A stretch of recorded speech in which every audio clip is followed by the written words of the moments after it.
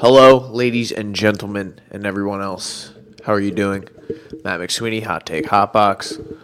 I like these solo missions. I'm liking my diatribes. I actually don't really care if anyone's listening anymore because now I'm just getting all of my thoughts on. This is like me writing my audiobook, but just me predicting and talking to you about all of my so dire and important sports opinions that.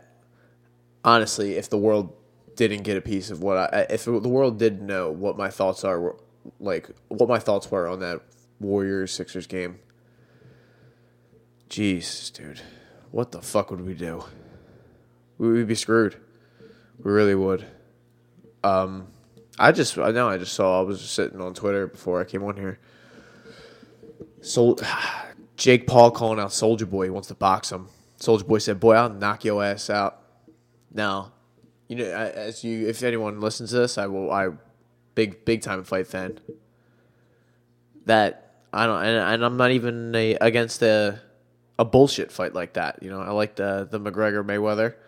I even watched the last Logan Paul shit or Jake. I don't know who whatever Paul brother. Who gives a fuck? Let me see which one it was. Because the one lost, the one won, but it was Jake Paul. I think he was the one that caught the L. Any Logan and Jake Paul brother aficionados out there, feel free. But I would like to see the odds. I don't know what Soulja Boy's hands are worth or what he's got. What he would really. I mean, he has shot people, but I don't know in the squared circle how big Draco would, young Draco, whatever he calls himself. Just the Big Draco. That's what I'm going to call him. Big Draco. What his hands are. What his hands are like. He's going to trade with Floyd Mayweather for the Chris Brown fight. That never happened, so. Who knows, bro? Who knows? That caught my eye right before I came on here.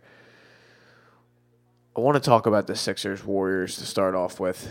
I'm not going to stay too long on too much of anything here tonight. This is going to be a quick just to get. I do have a lot of stuff to talk about though. So, Sixers Warriors. I mean, what the fucking hell of a game, bro. I don't want to overreact. It was they didn't have Klay Thompson, but. You got a great game from Curry. Durant wasn't horrible, but he made shots when he needed them. Cousins was, he's still getting back.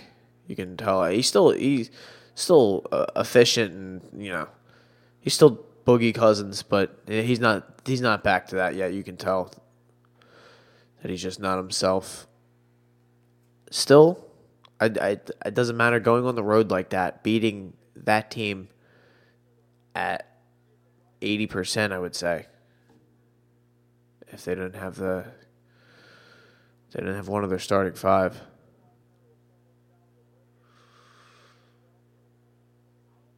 Oh man. What a win, dude. What a fucking win. Ben Simmons played the game of his life last night. Oh, I don't even care what his numbers were, triple-double or not. I don't care what you need to quantify how he did that, whatever metric or it doesn't matter. What is the stat for that? For just being the floor general. For just he led that team last night through good and bad. He was the only constant throughout the whole game.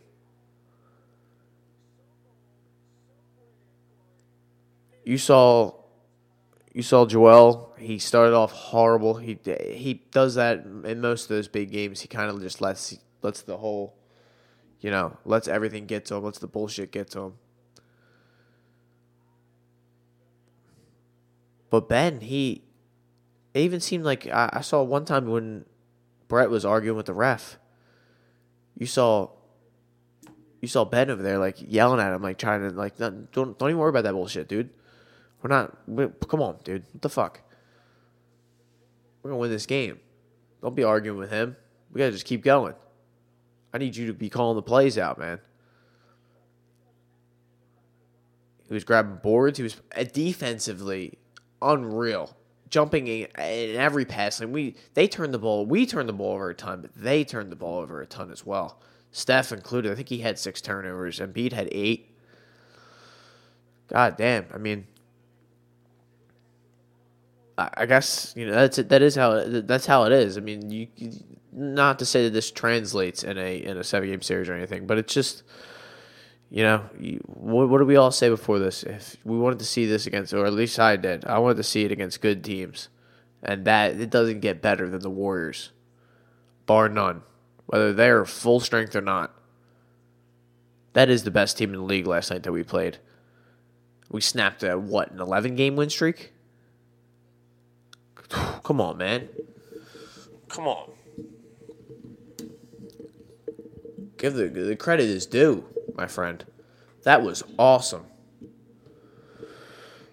Absolutely any sort of adjective you can think of.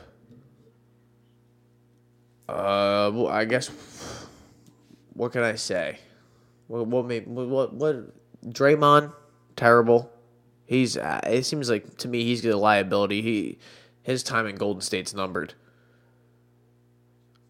It doesn't even seem like he's the driving force, or they don't need that motivation like I guess they needed before. When they were coming up and they needed that motivational, they needed that guy to get you going and get everyone amped up and maybe, get under your skin, talk a little bit to get you fired up for the game. I don't think they need that anymore. They're champions. They don't need to be patted on the back and told that they're great to go out and do great things. Not to say they ever did. This is kind of like a theory as to why it seems Draymond. I don't know if his play really has his play gone down. Maybe a little bit, but not marketably. You know what I mean? Like not in a huge manner to where that's why they would be getting rid of him. I think it would be a combination of before it was always. He's always been a great defensive player, and they're just their emotional support. He's their rock. He is their leader, their emotional leader. They have Steph as their leader, and then they always said like Draymond is their, whatever. It just doesn't to me seem like that's true anymore. No one really cares what. I don't know. It doesn't really think. I don't know. Don't know. Just speaking. I am not a guy that would know because I am not in the locker room, nor do I honestly watch the Warriors enough to give that opinion. Just what I see whenever I watch them, which is fucking, once a week because they're always on national TV. You can watch them whenever you want. I think almost 82 of their games are seeable to the public. Shit.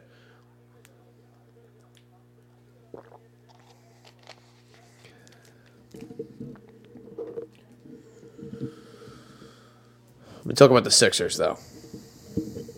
I talked about Ben, and I could continue to talk about him. There was no fear. He kept going. He knows that he doesn't trust the jumper, and he just kept. It didn't matter last night. He just kept going to the bucket, going. Watching some dunk contest they keep showing that Zion Williamson on dunk contest on ESPN over and over again. Sick of that shit. What was I just talking about? Ben. Just, like I said, I could talk about it all night. It seemed like anything he did last night worked. It was all good. I don't really have a bad thing to say. He had so many of those steals in the open floor. That pat pass that he had up to Jimmy Butler. Defense, that block on Curry. When he got back on Iguodala had that the open dunk, it seemed like, and Ben, any other NBA player would have dogged it and said, nah, I'm good on that. But Ben got back, man, and just didn't foul him, didn't even try for the pit. He just got in front of him, stopped his movement, said, what are you gonna do about it, dude? that was a great play, but that that's not like, I don't know, that's not the shit that you're gonna see in the stat sheet. That's the shit you have to like, that's the shit that he just does. He's fucking valuable, man, and he's proven it. He's proven me wrong. I'm not to say that I was like a detractor of him, but I've had a lot of doubts, big time doubts, and he and that honestly, not even big time doubts. The one doubt that left had was that he sucked against. I had to see him play well against a good team. Not even great. He didn't have to play like he did last night. I just had to see that he wasn't like, it was possible for him to do it. Even with a guy like Draymond, guys like KD, those are matchups that would be tough for him. He struggles against one of the Morris twins. They're no slouch, but seemingly Draymond and KD would pose more of a defensive threat. He was cooking them. He just knew when to go and when not to. And he knows that a lot of the time, but everything seemed to work last night. And that's what is awesome about him. It looks so beautiful when everything he does is working with that jumping. He came across the paint and threw that behind the back pass, behind the back bounce pass. Nuts. Like a hard bounce pass out to Jimmy Butler, hits the fadeaway, and one. Awesome. The Muscala block. There was a ton of moments last night. And dude, I mean, come on. I said I'm not going to overreact, but fuck. How can you not? Let me just go through. I said Embiid, rough start, great finish. All set off by the windmill dunk at halftime. Knew that was going to be a big thing for him. He was going to get him pumped up. He did his thing. He grabbed 20 boards. That's going to be a constant for Joel. Always grabbing boards.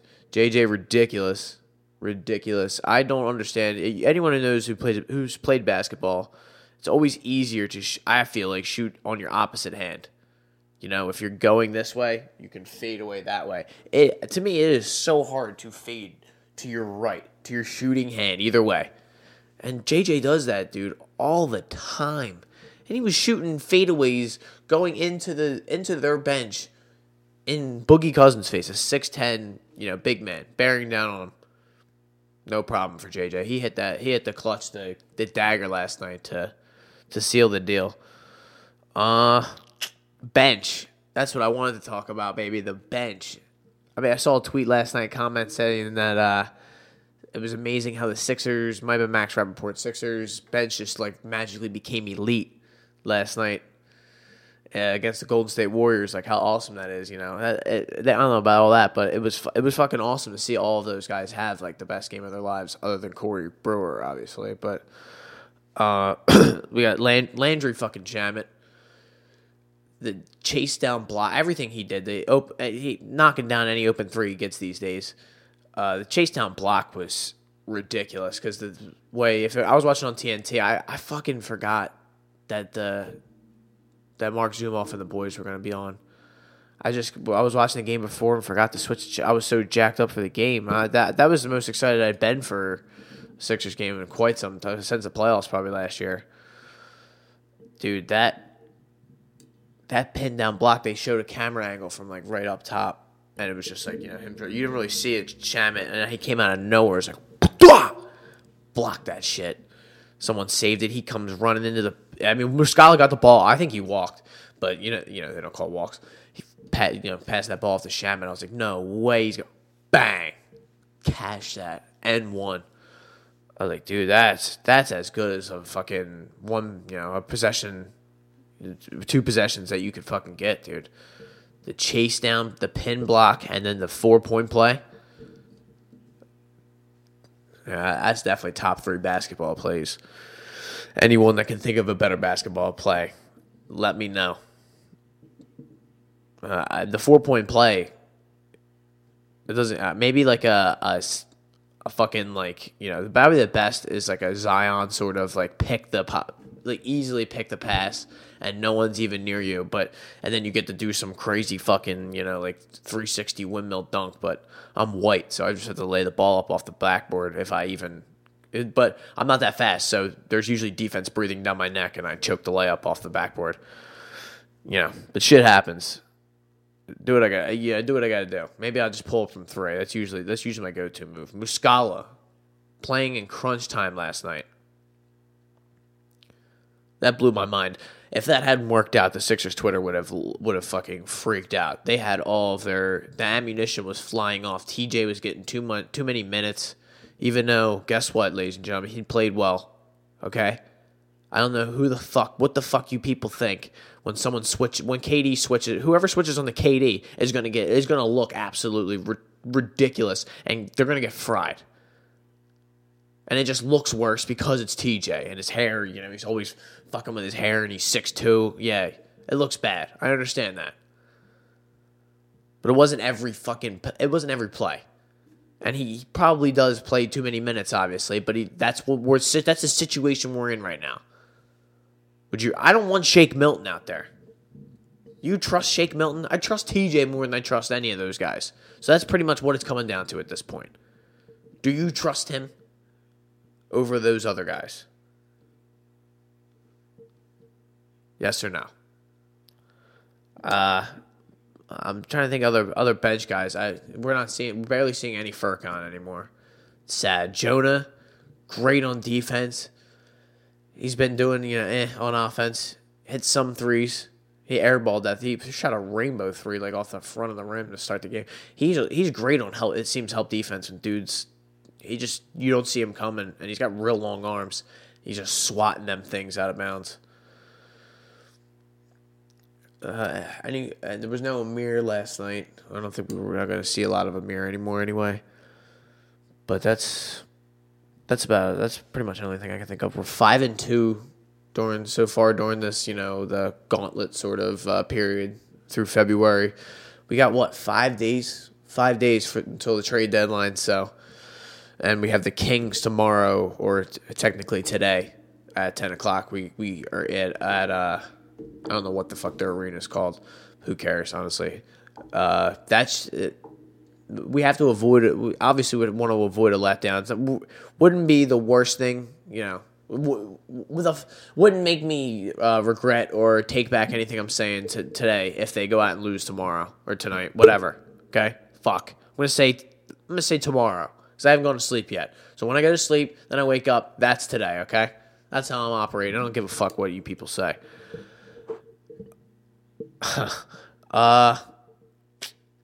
Shit. Well, damn, I gotta stop going on these little rants. Sacramento. Oh yeah, I could see them losing that game. A little letdown sort of situation, but I would like to see them win, obviously. What else? What else we gotta talk about? A couple. I guess we can talk about a couple of trade options. Then that Knicks trade was garbage. Can't believe the Knicks actually did that, but I guess it seems like they're betting on them. They're giving themselves options. They're betting on them, their ability to land a big-time free agent. Maybe they know something we don't. It's very possible. Kyrie, KD.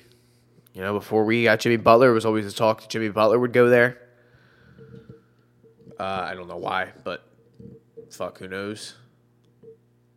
But I don't see that happening, obviously.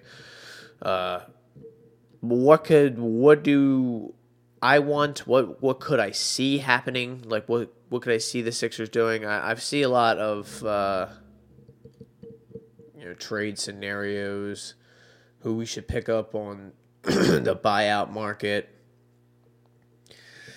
So there's a lot of names being flown around. So let me talk about a couple of my favorites first, or a couple of trade options.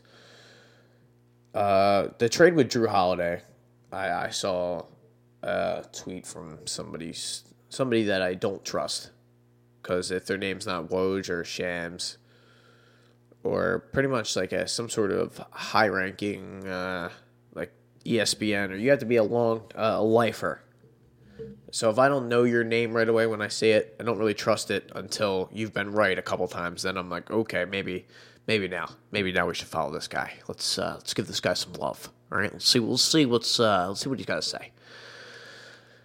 So I think it's like Scoop something, Brandon Robbins. I don't know what the fuck his name was, but he said Markelle, Wilson Chandler, Zaire Smith, and a 2021 first round, probably the Heat pick. And for that first rounder for Drew Holiday. So Markelle, Wilson Chandler, Zaire Smith, and a first rounder for Drew Holiday. Would you do that? Would I do that? I would. And I would pose it as this. All right. So obviously not in love with giving up on young guys. Okay. Even though you could probably go and find something on this podcast where I've given up on multiple young people. I would say Drew Holiday, you would not have to worry about A, his ability, and B, his contract status, or sticking around, because I believe he's under contract for the next 3 years, I want to say. 3 or 4. Could possibly be 4. I don't know if he signed a 5-year deal last year, but I know he just signed a max contract, or near max, with the Pelicans. Because he said he even thought, he was like, dude, 90% of the reason why I signed here was because of Anthony Davis. So I'm sure he's disappointed. He's obviously we had Drew before, and we traded him there. Pretty much, he's like the prince of the process. That was pretty much during the beginning. Once we made the trade for Bynum, and that blew up, then that season, we traded for Bynum in I think the summer of 2012, the 2012-2013 seasons when Drew Holiday and their boys played their last year, and then traded them in that draft. I think it was the 2013 draft. Yeah. We got the pick. We got the pick for Nerlens. We got MCW, Dario. I don't know if we got all that in there. I don't think Dario was the next year, but you know what I'm saying. Drew Holiday has Philly roots, and he is very in touch and very, ingrained in this what we've been doing here and what Philadelphia basketball, honestly, to me, is all about. That guy, he plays hard all the time. He's smart. He can obviously shoot. He just always, to me, has been like he's a complete solid player. Whether he's worth the money or not I'm not even arguing that, or anyone could argue that none of those guys are worth any of that money unless they're in the top 15 of the league or whatever. Would I trade that for Drew Holiday? Yes. And I would not think twice.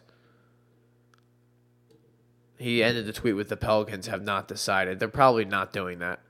There's no rush for the Pelicans to do anything. They're not trading Anthony Davis before February 7th. I think it's next Thursday. They're not doing that. There's really no reason for them to. We saw tonight Lonzo, Kuzma, and Rondo, Beasley, and a first rounder, I think. That's terrible. They could have had Rondo if they wanted him. They chose not to. Beasley? You think Beasley's a tradable asset? Like, that's what, like, LeBron's probably like, I want to keep Lance. Trade the other guys. Because Rondo's probably like, all right, well, fuck you, dick. I didn't do nothing to you. Been balling. Even though when he threw it off that guy's leg, it was like, I don't know what the fuck. I don't know. It seemed stupid to me the other night against the Clipper. I think it was last night. Threw it off his leg, and then he almost like blew his knee out going up for like a block at the end of the game when the clock had already expired. It's just stupid exchange. I also saw Mirotic as another option. I saw a lot of my timeline. Was very excited about that. They won. Mirotic is awesome.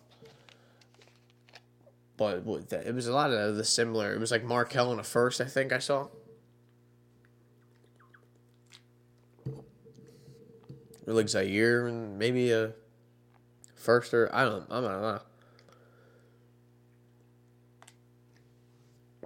I also saw Justin Patton, who is a center on the Sixers bench, and Zaire are supposed to be making their G League debut down in Delaware next week. So if you're, I don't even know if that's viewable, but if I just saw Ryan Tannehill got cut. Big whoop. Man, talk about Ryan Tannehill. Talk about a guy that nobody gives a shit about in the NFL. Because he sucks. Well, I mean, he's one of them guys. He's probably always gonna have a job. He doesn't really like suck, and he's not good at all. So he's not gonna like blow huge dicks, and he's not gonna lose you games. So it's just like, you know,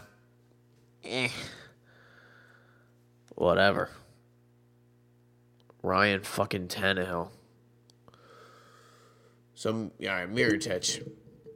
Markel in a first. I don't know. I don't know if I would do that. I don't know if I'm trading Markel for Mirotic. Also, another thing about that Drew Holiday trade. I don't know. I know. I'm not. I was about to. I made a thought, and I don't think I really finished it about the giving up on young guys. But I think I am for that in the situation where I don't think any of the guys that I'm trading are going to be better than Drew Holiday is for me. For these next whatever years. Because for as long as you have Drew, I'm pretty sure that's going to be the run you're going for, the prime. I don't know how the salary cap works, but if you can, run into the next couple years, per se, you're going to obviously fill up around these guys. And you got guys like Shamet and players like that you hope would be I was going to say like guys like Zaire and stuff, but you're trading them. So you're hoping guys like Shamet, Bolden would be your, keys to the bench. Or keys for you just in general. They'll do whatever you need. They'll be here until eventually they become, whatever, unrestricted. They'll go get paid somewhere else. But on the rookie contracts, they'll be awesome for you. How Golden State gets guys like McCall and Looney and stuff like that. They make these. They're the Quinn Cook now. They get performance out of these guys. They turn these guys into players at a high championship level because they play in the biggest games every year, and they're not. That would be the time that that we conceivably would think that the Muscalas of the world would get exposed. I saw something about Kevin Love. He might be like on the market or something like that. Who the hell would want Kevin Love? God, that's all he is. He's just he would be a rich man's Muscala. And he's just too short to do anything. What does he do? He would be an overpaid jump shooter. That's all he is at this point. I don't know what he ever was. Because the videos they used to show of him in Minnesota, you would have thought that he was the next KG. And then they traded him, and it was like, what the fuck is this? Who the fuck is this guy? I thought he could back someone down and hit some shots or do some. I thought he had like nice post work. But I guess no one really mentioned the fact that he was 6'10", 6'11". He was grabbing like 20, 30 boards in games and stuff like that. What the hell? The fuck happened? I guess LeBron just ruined him. Then he shows up in the pool like, sign here, motherfucker. And Kevin Love's like, all right, I'll resign. Shit, sorry. And LeBron's like, I'm leaving. Fuck this. Kyrie left. He's like, you better stay. You better stay, man. No, I don't even know if any of that. And that's how that worked out. We should probably think about as a team picking up the dead from the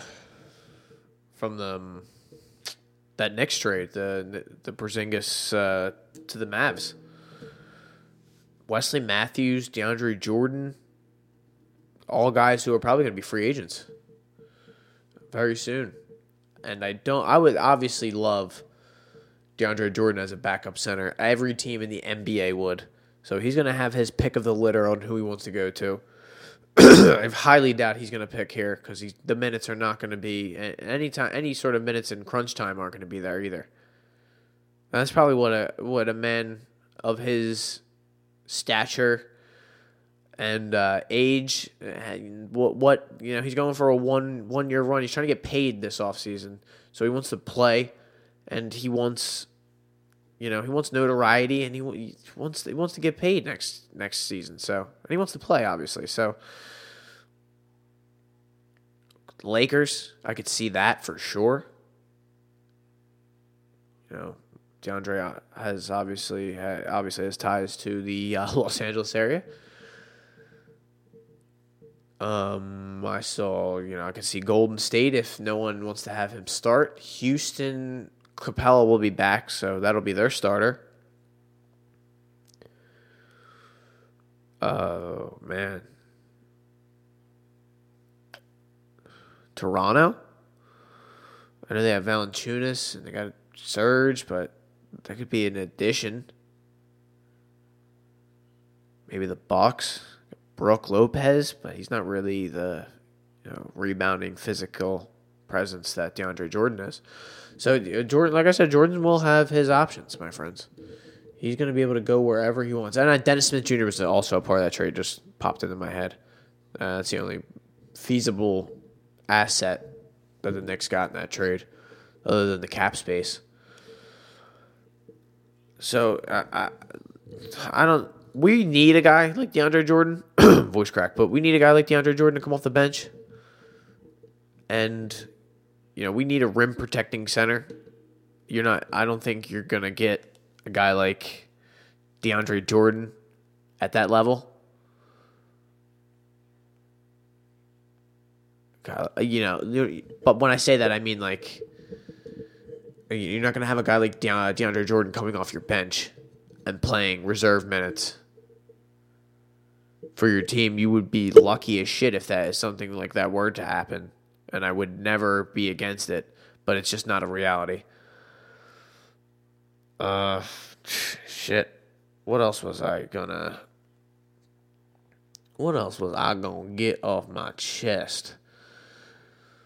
Wesley Matthews. That's another guy that that's really, I think, the guy we need to key in on, because he would perfectly fit what we need. We need a guy who can play a little bit of defense. He's not by no means a defensive stopper, but he is serviceable on the defensive end. If not, I wouldn't say he is elite, but he is good on defense. He's above average. There you go. Above average on defense. And he strokes the three, which I think that should be a prerequisite when you come here to the Sixers now, that you need to be able to shoot threes. Because you see some, like, Corey Brewer's awesome. He's great. He's a pest and he's great on defense, but you saw them threes he was shooting yesterday, and when you can't play any guy like that in any sort of meaningful. That's what the knock against TJ is. You can't play him during the meaningful guts of the game because he's can't shoot the ball and he can't get it off in time. Doesn't have a release that is even close to being a flex sort of situation. That is robotic and it takes time to get off. So we're gonna need guys like Wes Matthews and Reddicks, Bellinellis. Not now, but you know what I'm saying. We need those kind of players because Ben is going to dime them up. They are always going to find open spots on our team because we'll have Ben diming them up, creating opportunities off the drive, and anytime that the offense slows down, they're going to dump it down to Joel, and eventually someone's going to have to come with a double, and who are you going to leave open? Maybe leave Ben open, but then he's going to come streaking down, and are you going to stop him when he gets ahead? Ben Simmons is unstoppable if he gets ahead of steam. You can't do anything about it. If you let him get like 2 or 3 steps, before you have to. He's the typical case of you have to stop the ball. You heard that if you've ever played basketball. Stop the ball. You need to stop the ball whenever Ben Simmons is fucking coming up the floor, dude. Don't even hesitate. You need to either take the foul, because if he gets like 3 or 4 steps, he's going by you. Either way, you can try to take a charge or whatever, but he saw that coming. He's gonna go right by you and dunk it. Scream in your head, scream in your face, and get in your head. Shit. But that's what we're gonna need. Shooters, all shooters, and shooters who are athletic and can play defense. We don't need a bunch of Bellinellis and Redicks on the floor, as great as shooters as they are. We need kind of guys who are versatile as well. You need to be able to do more than just shoot the ball. Because I think you'll see in a 7-game series where you're trying to beat the best teams in the world, they'll just key in on guys like that. Boston did it last year. And they're not Golden State. They're Boston. Okay, so. And they didn't have Kyrie. And obviously Gordon Hayward. So remember we said, they didn't have Gordon Hayward. Well, that's obviously not a big deal at all. It's a shame. But I don't really know how great of a player he was to begin with. Yeah, who knows? It was worth a max contract, and he was obviously a good player in Utah. But he's just a 6th man. He's a max contract 6th man at this point. That's tough. That's tough there, Boston. All right. Sad to say. Hate to say it. Tough scene. Trade deadline 5 days away. Guys like Anthony Davis, he ain't going nowhere. Kyrie Irving. I screenshotted before I read this. Let me get some water. Screenshotted the when Anthony Davis's dad today sent a text to our good old friend Ramona Shelburne. Ramona Shelburne, that is, from ESPN. She used to do a lot of Clippers ESPN sort of beat when Lob City was in its height.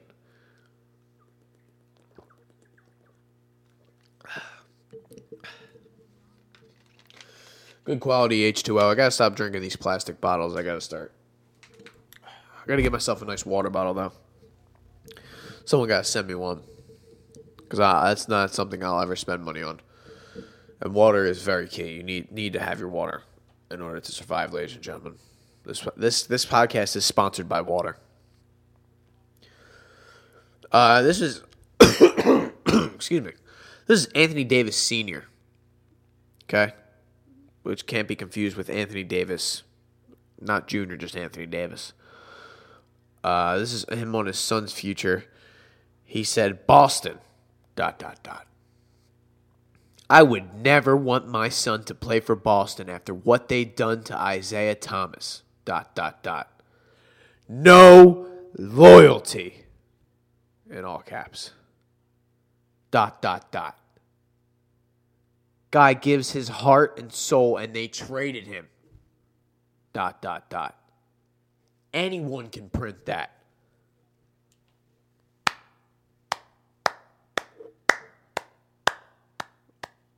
Dude, I love that. I love that, Mr. Davis Sr. Mr. Anthony Davis Sr. That is beautiful. Fuck the Celtics. All right? That is what I'm motherfucking talking about. They did do Isaiah Thomas wrong. Everybody knows that. They rushed him out there, made him play with that fucked up hip. And then when they knew it was fucked up, they traded him to Cleveland and didn't tell them how fucked up it was.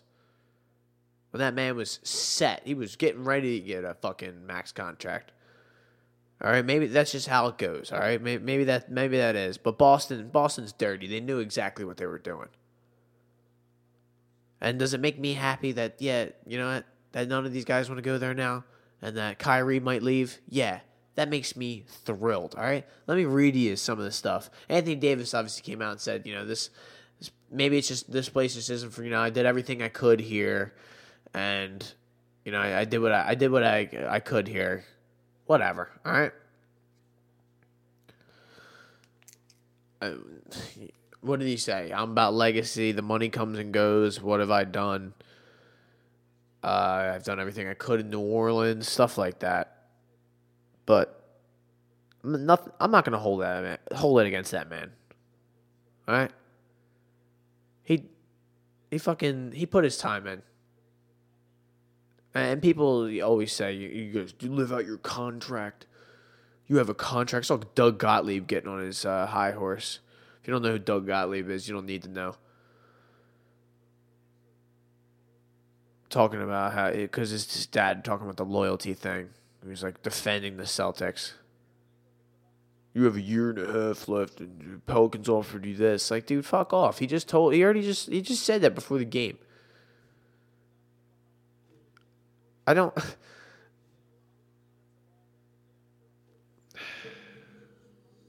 If the guy wants out, he wants out. He said so. If he's going to stand there, he's willing to answer questions. And everyone's saying now he's not going to play until he's traded. I'm not so sure about that. His finger's broken. He said he plans on coming back. There's no right way, honestly, to go about doing that. If you want to be traded like that, it's such a high-profile situation. You're pissing so many people off. No one's going to give you any sort of slack. They're going to cut you any breaks or, give you any sort of, break in the media. You're a millionaire athlete. I saw, hold on. Let me pull up a little bit of what Kyrie was saying today. Maybe I can I don't know if I can get it on video or not. Or not video. They were all chanting Kyrie, Kyrie tonight in New York. I would do the same thing. If I were the fans in New York, I'd be praying. Pretty sure the Sixers fans did it to LeBron last year, and he just said, fuck off, and went to LA. Made the stupidest decision because he's not going to get anybody. And by the time he gets Anthony Davis, will be an old man. An old, shriveled up old man. Telling stories about how he beat the greatest team of all time. And Kyrie was there and he helped me. It was great. Uncle Kevin was here too. JR, Richard. It was great. All right, here you go. Has your mind shifted in regards to re-signing with Boston, Mike? The announcement should be. Ask me July 1st. I'm not worried about a reputation. I'm not worried about a legacy to leave. I'm just trying to be a human being, trying to make the best decision for me and my family. So, obviously, things this season haven't gone as I planned. And that's part of being on a team where you're still trying to figure things out. But at the end of the day, like I said, I spent the last 8 years trying to do what everybody else wanted me to do in terms of making my decisions and trying to validate through the media, through other personnel, managers, anybody in this business. And I don't owe anybody. So, I still have confidence in Boston and what they can promise for the future and what we have in terms of our pieces. And that's what excited me a lot about the beginning of the season was the opportunity to, come into this season really just doing what we planned on doing, set a goal and go after it, and then see what happens at the end of the season. So that was the plan before, and that's still the plan now.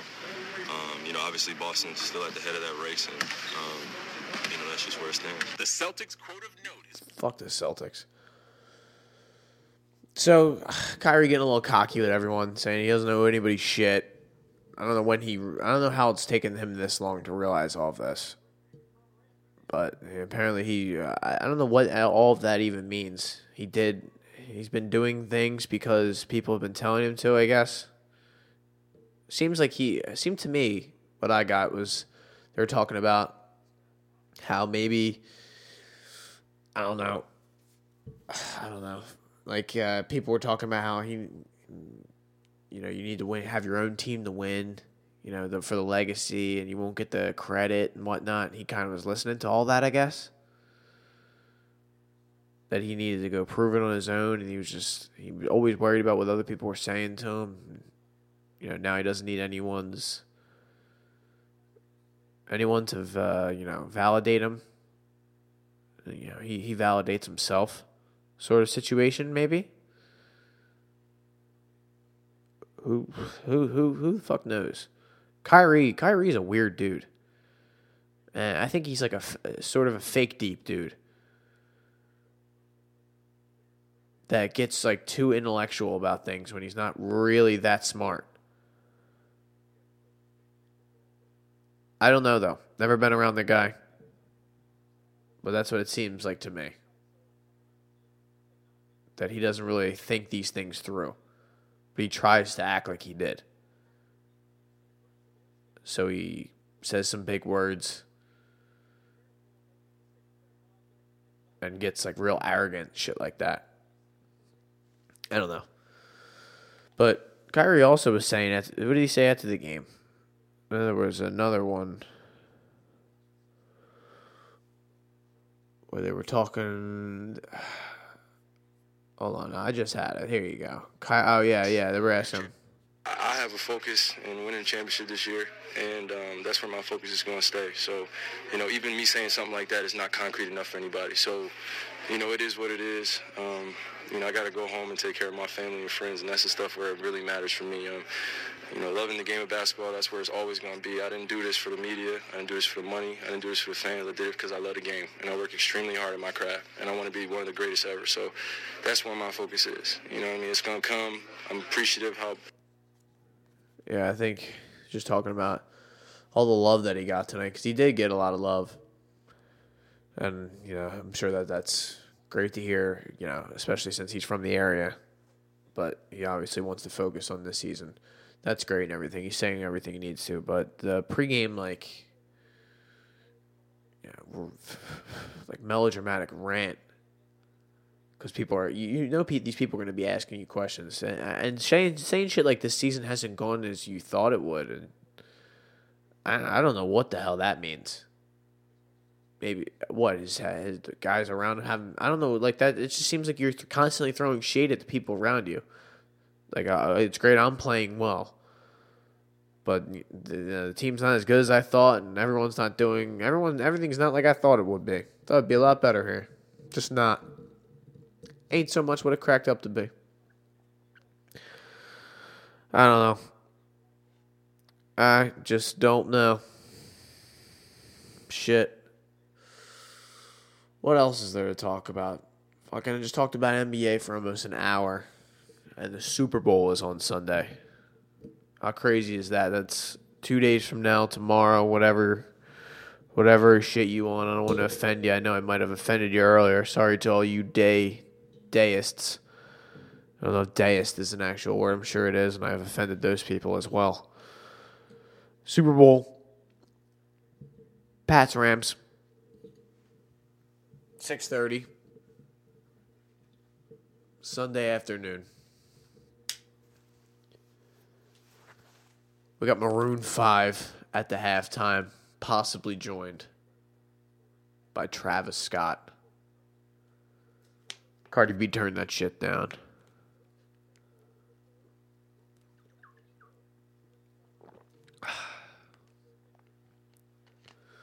Got Tony Romo and Jim Nantz on the call with Gene Steratore providing the most important duties of the night, which will be the referee analysis. Yeah, it looks like a good call to me, Jim. What do I think of the game? What do I think's going to happen? If my money's going to stay in the New England section. Not to say that I couldn't see it going either way. I'll always bet the Patriots because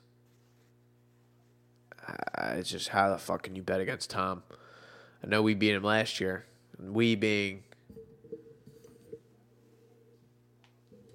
the Philadelphia fucking Eagles. Philadelphia Eagles beat him last year. But I don't know if the Rams exactly got that in them. Do they have what it takes? Jared Goff, I've sung his praises last week on this. He played a great game against New Orleans. Does he have that in him again? Because it's going to take more than what he did last week. And he did. He had some spectacular plays. Can he do it on the biggest stage? That's the question you don't have for Tom. Tom's going to do it. Tom's going to score points. How can the Patriots or how can the Rams stop them from getting points? They have a great defense. They have any weapon that you can need. They have Ndamukong Suh and Aaron Donald. And anytime anyone's been able to beat Tom Brady, how have they beat him? They get pressure right in his face. The last team I saw that actually in a playoff game, I would say like shut Tom and the boys down. And, like, actually, maybe they were the reason, like, they kept their team in the game and they were the reason that they won was, I think it was 2014 maybe, Denver Broncos, when Peyton Manning's last year, when they played the Patriots at Mile High. And it came down to the very end, but Brady and the boys just came up short. They weren't, they had the ball, they were driving down. They're on like the Broncos. They needed a touchdown. They were on the Broncos 25, like going in, but I think they had to turn the ball over on downs because it was ridiculous. That defense for Denver was unbelievable. Von Miller, DeMarcus Ware. Trying to think of some of the interior linemen, Malik Jackson maybe, and Terrence Knighton. It's another guy who went out, two guys who went and got paid somewhere else after that. So all of that has nothing to do with this game, but it's just I'm thinking of just other scenarios where the defense was the difference because how we beat them was just we outscored them. That's the only thing you could do. We scored 41 points.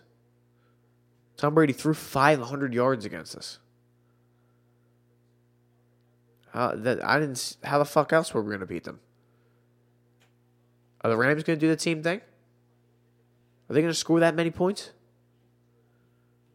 Or is their defense is going to have to stop them? To me, that's the only way they're going to win. I don't see them putting up a 40-burger. 45. Even though I have spoken to a psychic and he said 40-30 would be the score. Rams over Patriots. No, I don't bet with the psychics. I'm not a big believer. But take it for what it's worth. They're gonna have to get pressure right in his face. Ndamukong Suh, Aaron Donald, two very capable men. Michael Brockers off the outside. Forgetting the other man's name. But he's no slouch either.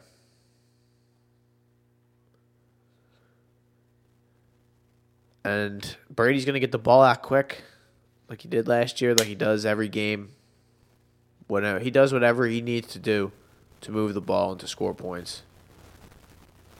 Marcus Peters and Talib are going to have to be on their game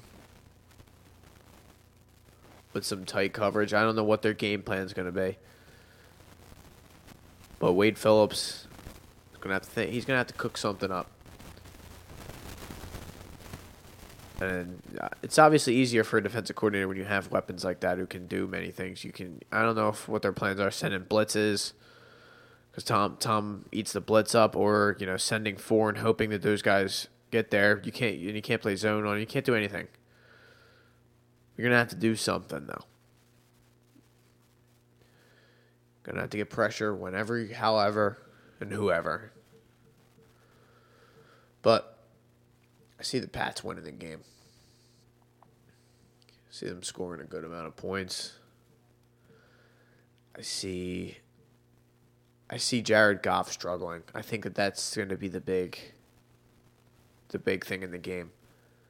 I think that Bill Belichick, I believe I said this even about Mahomes, and it was true for most of the first half and into the second half, sort of, that he just eats up and he takes away your number one most favorite option, whatever your favorite weapon is, Tyreek Hill, that is, for Pat Mahomes and the Chiefs. They take that away, and they make you do something else. And that may take you until fourth quarter. For the Chiefs, it was almost enough, but it was just too late. Had they started scoring earlier, Pats might have been fucked. They may have just ran the checkup on them, and Tom may have not been able to catch up. But what killed them in that game was just that 8-minute drive to start the game. If the Rams can't get the Pats off the field, if they're able to keep that, if they do a similar scenario to that, where they just have an 8-minute drive, and then say Goff comes out and quick 3 and out, give the ball back to Brady and he scores, that could be game right away. These are all crazy, hypotheticals that may never happen, but what else do you do Super Bowl week? You got to talk about the crazy and anything you can talk about, because now we talked about everything before last year's game, right? Any sort of possibility, what we needed to do, how the hell is Foles going to do this? How is he going to beat Tom Brady and the New England Patriots? How are we going to pull this off? Huge underdogs. We got to do everything that we can. And that's the situation that the Rams are going to be in. They're going to pull every stop. I mean, Philly specials and huge plays by Alshon in the back of the end zone. Corey Clement, perfect throws from Nick Foles. Strip sacks. It takes everything. Took us everything. So I assume it's going to take the Rams everything. And we'll see if they're up to the task. They ain't no Philadelphia Eagles. And I'm not so sure Jared Goff is no Nick Foles. I don't think he's there yet. I don't think he's schooled enough. They may have him ready. But Bill's still going to throw some stuff at you that you're just not ready for. Those first and second year quarterbacks, the numbers that he puts up against them are unbelievable. He shuts them down. Makes them read the field is what they've said. Shuts down their first and second reads and just makes them read the whole field. Apparently that's the younger quarterbacks. They like to, keep their reads to a minimum. Here I am sitting here talking like I'm Gruden, but I watch as much NFL TV as anyone else does. Nicole Roby-Coleman needs to shut up. He's talking too much. But it's a Super Bowl. You don't need any sort of motivation. If I was given a prediction, official score, Patriots 34, Rams 21. That's what I'm going for. All right. It's pretty much. And MVP probably Tom. I saw over 1.5 touchdowns for him was like minus 180. That's probably a lockski.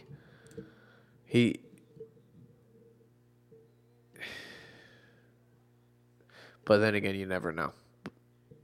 Pretty good odds on that, though, in my humble opinion. I'm going to do something that very rarely is done on this podcast. And if you are still listening, I want to always thank you. This is the Hot Take Hot Box Sports Entertainment Podcast. I am your host, Matt McSweeney, doing this from my fucking room. What is good? We've talked a lot of shit tonight, and I thank anyone who has joined me. You know, there was a couple of folks here for the late live, and I always appreciate it. And I hope anyone who listens on the playback enjoys this as well. Any sort of feedback, always appreciated. I want to make this better. If you think this sucks and you think of a way that I could possibly make this better, or you think you hate me as a person and you think that I should change in a certain way, I would also love to hear that. But I'm going to do something that is very rarely done on this podcast, and that's mention the Flyers. Wow, who are on a fucking win streak. Are you kidding me, man? Oh, oh, oh. Oh, oh, oh, oh, oh, oh, oh, go. Flyers, go. All right, that's it. Now, they've been playing well. 1-6 in a row. Came back on Boston. They got scored on very early, and they came back and finished them off, won the game. Carter Hart pumping, as it says, goalie Hart pumps life into Flyers as Oilers visit. They are only 9 or 10 points out of a playoff spot when I checked earlier tonight. And they have about 30 games left. And I'm no hockey expert. That to me smells like a run.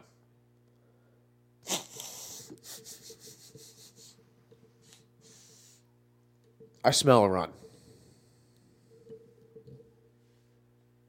All right. Yeah, that's right. I did just breathe, and I just inhaled, and I did indeed smell a fake run in the air. But it's not fake to me. I believe it, folks. I believe it. 30 games. Flyers are having a youth movement, not only with him. They're getting rid of guys like Dale Weiss and Jordan Wheel. Taylor Lear. Not necessarily old guys, but guys we know aren't that good. So we're giving younger guys who have more energy, who we don't know if they're good, more opportunities. And guess what? It seems like it's working. I mean, you even had Ghost miss a couple of these games, and they're still fucking gutting it out there. They've always had a good team, like we never said like Stanley Cup worthy, but not this trash ass team that has been rolled out on the ice fucking earlier this year and the end of last year. Most of last year, I would say, and especially fucking this year, dude. Fucking garbage. Fucking Hackstall they do the same shit every night. So there'd be no point in watching. Now I'll admit I'm not obvious. I don't follow the team every day. But I have turned my attention meter up on the old brain meter. I don't know if you guys know. I've been told not everyone has a brain meter like I do. But I'm a fucking intelligent dude. So I can just do that and I get smarter. Just how I fucking roll. But Flyers in Edmonton tomorrow, Saturday, February 2nd, which is now today. Okay? We are now in today, an hour into this podcast. What's up? See, I think I'm starting to get crazy. All right, I'm sorry. All right, these solo podcasts, they're tough. Okay, I kind of talk to myself. I say weird ass shit. You gotta bear with me when you listen to this thing. Okay, and of course, if you want to come be a guest, I would love to have someone come sit next to me, and I could bounce a couple of these thoughts off of. and maybe stop from, talking nonstop and just running on and on and on. I'm sure it gets old, but I appreciate you listening. Always. Always. But the Flyers Edmonton tomorrow. Now I am looking forward to them. Okay, I'm actually looking and checking out and seeing when their games are. And I guess that's a good thing. And if they make the playoffs or not, it's not really that big of a deal. I just want them to play well. Just want them to keep showing me what they're showing me, which is promise. Carter Hart, he's just a rock back there. You can see the presence is just different on the ice. Hockey's a huge, it's just a game of emotion. It is a game of emotion. Every sport is about emotion, but hockey it seems more so than others. It drives the play. Just the way the entire team plays. There aren't really plays, and it's just how motivated you are to play that night. And it seems like the Flyers are motivated now every night to go out and play. Because they have a reason to. They have a goalie that they believe in behind them. It's not just a revolving door of different names / different name. It didn't matter. Those guys are going to get run through anyway. There's the eventual inevitability in your head that if we get beat one time in this game, it's over. Over, because that guy's not making a save behind us.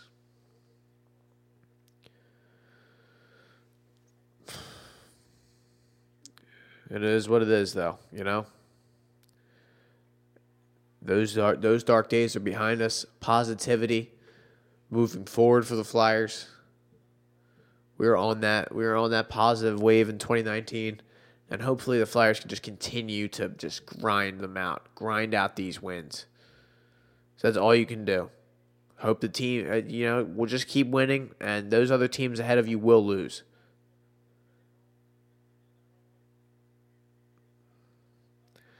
They will lose. All right. What else should we talk about? Guess we should talk about Bellator this past. I'm going to get into a little MMA here at the end, so if you want to check out, by all means, thank you for listening. I'm just kidding. Fuck off. What are you doing? Where are you going? All right. And why aren't you watching MMA? Fighting is fighting, folks. It's been happening since the very beginning of time. CC Gladiators. And Russell Crowe and Troy and shit like that. People have been fucking each other up for a long time. Now we've just made a sport of it. We just to find out who the baddest motherfucker on the planet is. They used to say Mike Tyson and the boxers were now, like...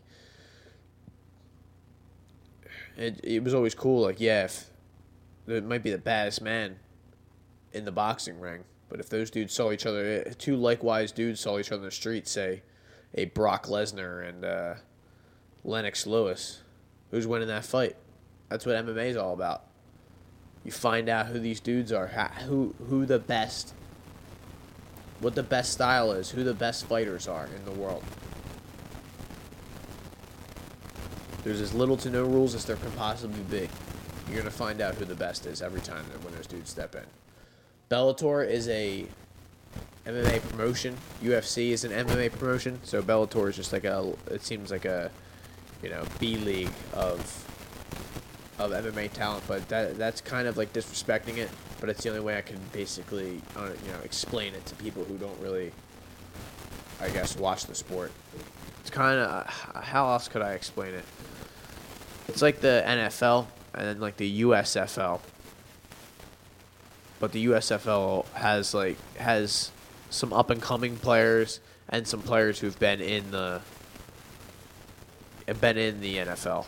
They're sort of it didn't work out there, so that now they're playing in the USFL, and then you got guys who are coming up who might go to the NFL, but they're making their name for themselves here. I guess that's another way I could explain it. But Bellator, WWE wrestler Jack Swagger fought this weekend. He fought like a J.W. Kaiser, I think his name was. The man was basically a plumber. He was a 41-year-old plumber. Fucking, the guy looked like a mailman. It was a joke. Jack Swagger is like a legit, bona fide badass. His name's Jake. He fought under the name Jake Hager, is his real name. But Jack Swagger, he just took him down and put the wood to him.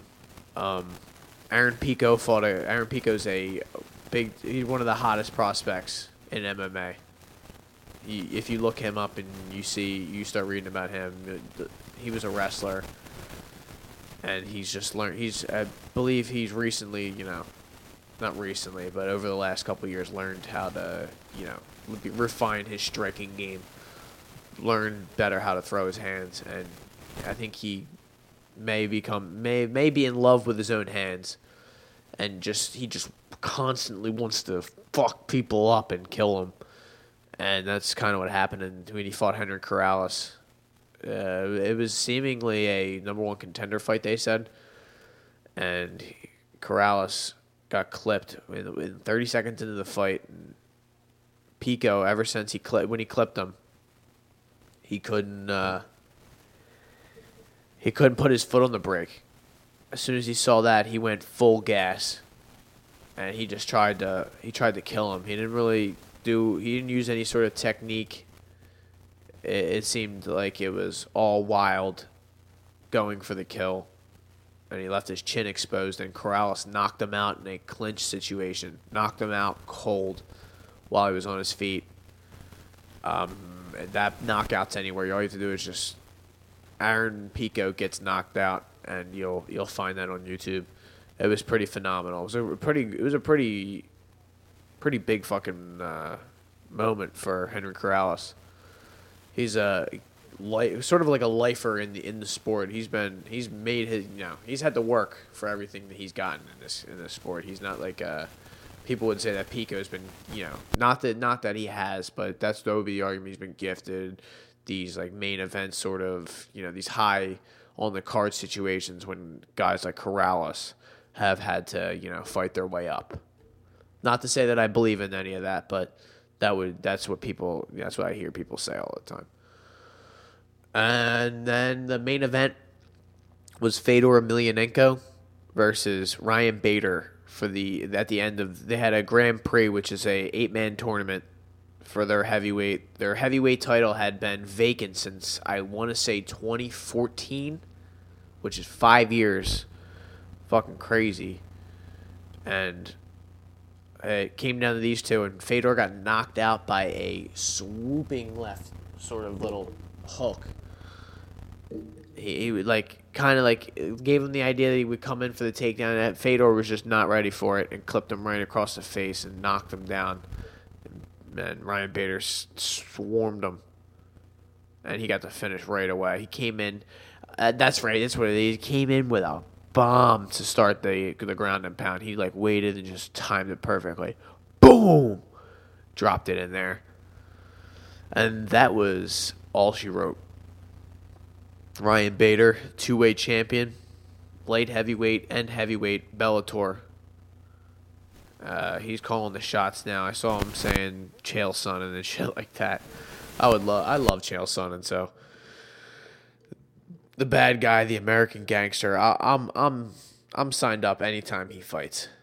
It's just fun. He'll talk shit. He does the stupidest shit when he's in there now. That Fedor fight, he gave up so many good positions that he could have fucking closed out on. I mean, I'm pretty sure he had on his back and just slid off of him somehow. You guys probably don't care, but it's just stupid. But Ryan Bader, he wins. Good, congratulations for him. No one really cares about Bellator right now. I know I just wasted all your time, but you should consider watching it. It's fucking fun. UFC is in Brazil this weekend. Fortaleza something. What is this? Fortaleza. All right, so we got Johnny Walker, okay, versus Justin Ledet. I don't really know much about this Ledet fella, okay, but I saw Johnny Walker's last fight, and he fought a man named Khalil Roundtree Jr., who knocked out Gokhan Saki. okay, who was I believe they called him the kickboxing Mike Tyson. Okay, kickboxing Mike Tyson, I want to say, which is, you always got to get some crazy nickname if you're a fighter. They'll call you something absolutely insane, and you have to try to live up to it. And it gets you fights. It carries you, a little bit through your career. At least for, gains you fans like me. So I'm in there watching a Gokhan Saki fight, and he gets cleaned by this Roundtree guy. So I'm like, oh, you see this Roundtree guy, all right? And then Roundtree goes in, fights a man named Johnny Walker, who is this 6'4", chiseled fucking animal. Just beast. Okay? If you see him, you're like, how does he weigh 205 pounds?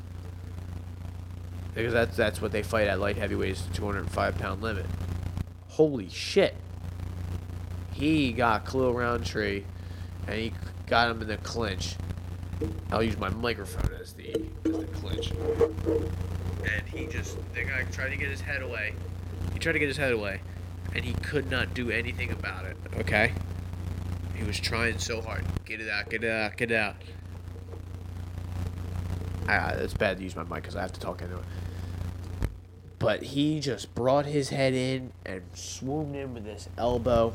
It was a righty on the head, and boom, man, sleep time. And he threw the ref off of him. I was like, damn, dude, take it easy. He was jacked up after the fight. He does flips and shit like that. But I did see on his Instagram he turned his comments off, which is always a red flag for me, that you can't take the heat from the outside world. You should, if you're famous like that and a fighter, you can't be looking at those comments. You can't be worried about what the public thinks. None of those fucking people have ever fought before. They don't know what it's like. So you're in there saying, fuck you don't know. No shit, dude. None of those people get into a cage and fight for a living. It's a crazy lifestyle. You're a wild motherfucker. No one can talk to you. Fucking crazy. But all of that's besides the point. Johnny Walker's a murderer. And, my MMA, multiplication sort of, string along sort of situation has led me to Johnny Walker. And I'm very curious. I'm very fucking curious to see what he does tomorrow. Or today, technically. Now, technically, it's today. Alright, we changed it an hour into the podcast. Charles Oliveira, David Tamer. I know both of these guys, and I don't know who's going to win. Charles Oliveira has a little more professional experience, 25-8. David Tamer 8-1. That doesn't necessarily mean anything. It's just something to take into consideration. Like I said, don't know who's going to win that fight. I just don't. It's going to be a good one, though. I would probably say Tamer. If you held the gun to the man, made me do it, I would say Tamer, but I wouldn't be happy about it. And I could definitely see Charles Oliveira winning that fight. Next fight, Damian Maia, El Jefe, getting back in there. Haven't seen him in a while. Fighting a former Bellator champion, I want to say. Lyman Good, I believe he was, yes. Lyman Good's a 33-year-old gentleman. He's fighting Damian Maia, was 41. I don't trust Maia. I think his stand-up's garbage. He's shown it multiple times. He's a jiu-jitsu expert. He's like an anaconda. If he gets a hold of you, he's not letting go. So it seems like all you have to do is just threaten to knock him out. If you have threatening bomb-like power, and honestly, I can't say that I've watched a ton of Lyman Good fights, but if he's able to have any sort of power or keep distance or throw hands, Maia's striking is just brutal. And at 41, it has never developed. He got into the game relatively late, so I'm not saying like he just started like learning how to fight. I'm saying like in the striking game, he's gotten into this game very late, and he's not going to make any sort of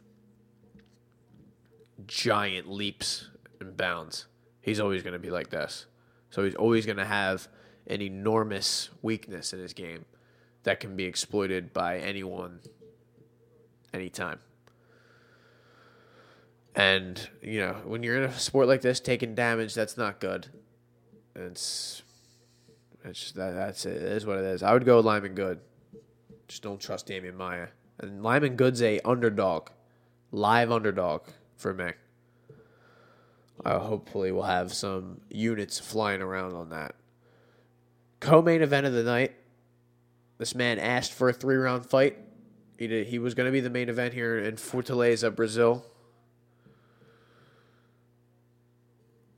Jose Aldo Jr., former featherweight champion of the world and pound-for-pound number 1, is fighting Renato Moicano. I don't know what to think here. Moicano, one of the last times I saw him, he knocked out Cub Swanson. I don't know if that is his last fight. It may be. Like I said, last time I saw him. And Aldo, the last time I saw him, knocked out Jeremy Stevens with a body shot in phenomenal fashion. A fight that I thought that Jeremy Stevens, who was on the upswing, was going to be his leaping off into trying to get himself a featherweight title shot. Because he's Jeremy Stevens ain't no spring chicken anymore. And he throws bombs. I don't think he was going to be able to be knocked out, per se.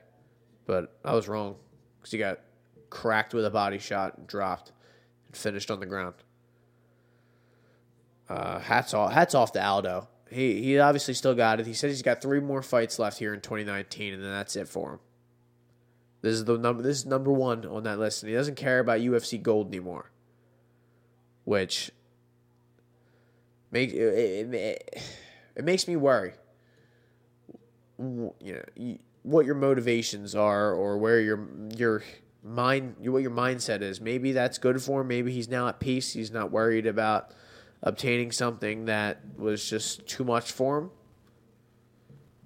Maybe he's being realistic. Maybe, who knows? But Aldo,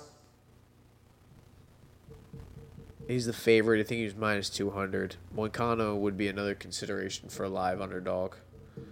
It's going to be... I don't see Aldo losing, though, in Brazil, but these guys are both Brazilians. There's going to be a lot of energy in the building tomorrow. I think the Brazil cards are fun. They're a lot of fun. I don't know. I would just enjoy that fight. But, the underdog's always fun to bet because the more money can be made. Finally, main event, Rafael Assunção, Marlon Moraes. Marlon Moraes knocked out Jimmy Rivera in about 30 seconds, I want to say. And I think it was a UFC card in Buffalo last year, maybe 2 years ago, something like that. It's one of the huge fights that got him this situation in Rafael Assunção. I want to say Rob Font, UFC 226. That was a 3-round decision. So more than likely this fight has been said to be a number 1 contender fight for that 135 bantamweight belt. I don't necessarily know if TJ has signed off on that or agreed to it. We'll see. I don't know who's going to win that fight either, Assunção or Moraes. I like Moraes. I think Moraes deserved the shot for some time, and who knows though, dude? It's UFC. It's MMA. You just never know. These guys are so fucking good. But just for pick's sake, I'll pick Moraes. All right. And what are we going to finish with? UFC. Let me talk about the McGregor stuff, I guess.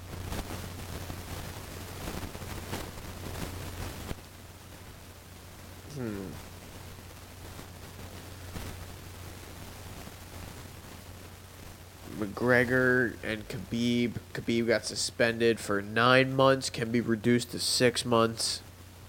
I see that he agrees to a PSA, or he has to do a public service announcement sort of commercial. And he has to pay. He was ruled to pay $500,000. I want to say, and he's going to pay for his teammates, which are pretty much his cousins, and he calls them his brothers, and they might as well be his brothers.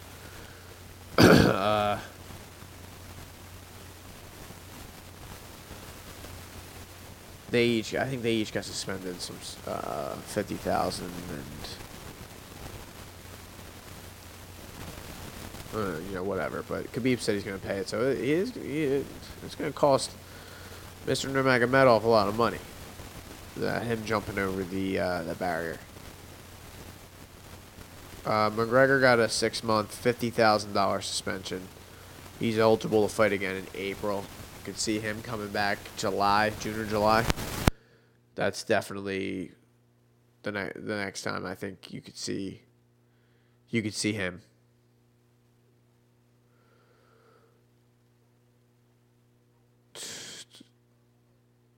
I saw them they were going to try and get the specifics of the, of what happened. I'm sorry, of the suspensions and stuff like that. He was guaranteed, Nurmagomedov was guaranteed to make $2 million, and he's going to have to pay $750,000. Zubaira Tugarov was the guy that got into a fight with Conor in the octagon. Same with Abubakar Nurmagomedov. They both were suspended for a year. So October 6th was the date of the fight. That's when, And Khabib has said he's never going to fight in Nevada again. I don't know, man. I think I might just have to piece this together another time. I'll probably bring this up next time me and my man Ty Capone are out here. Al Capone's son. Shout out to Ty Capone. I'll probably be on here on the podcast pretty soon. Next one, I'll definitely want to do a guest, because I know I've done a couple in a row of just me rambling on, and I tonight did an hour and a half. So I appreciate anyone who sat here and listened to this. Hot Take Hot Box, episode 20. 20 episodes. I can't actually believe I've done that many so far, but it's crazy.